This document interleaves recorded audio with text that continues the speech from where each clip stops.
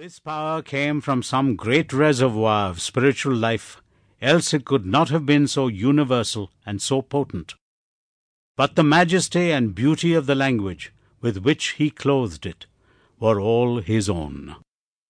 Claude Bragdon. Al-Mustafa, the chosen and the beloved, who was adorned unto his own day, had waited 12 years in the city of Orphalese for his ship that was to return and bear him back to the isle of his birth.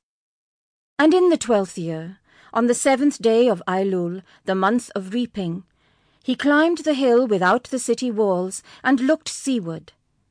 And he beheld his ship coming with the mist.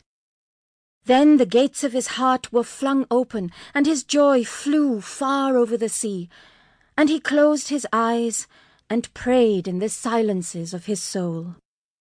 But as he descended the hill, a sadness came upon him, and he thought in his heart, How shall I go in peace and without sorrow? Nay, not without a wound in the spirit shall I leave this city. Long were the days of pain I have spent within its walls, and long were the nights of aloneness. And who can depart from his pain and his aloneness without regret? Too many